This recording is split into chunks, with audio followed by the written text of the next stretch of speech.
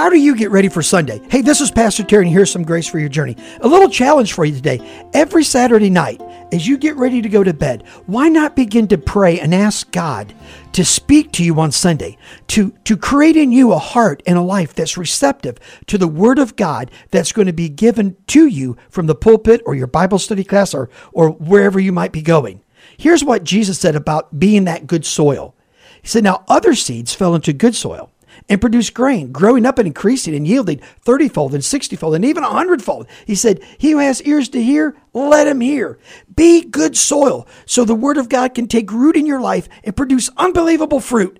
And not only are you going to get closer to the Lord, you're going to have unbelievable grace for your journey. God bless you. Thank you so much for listening to this edition of the Grace for Your Journey podcast. I pray that it has been a blessing and an encouragement to you. Pass it around if you think it would help somebody.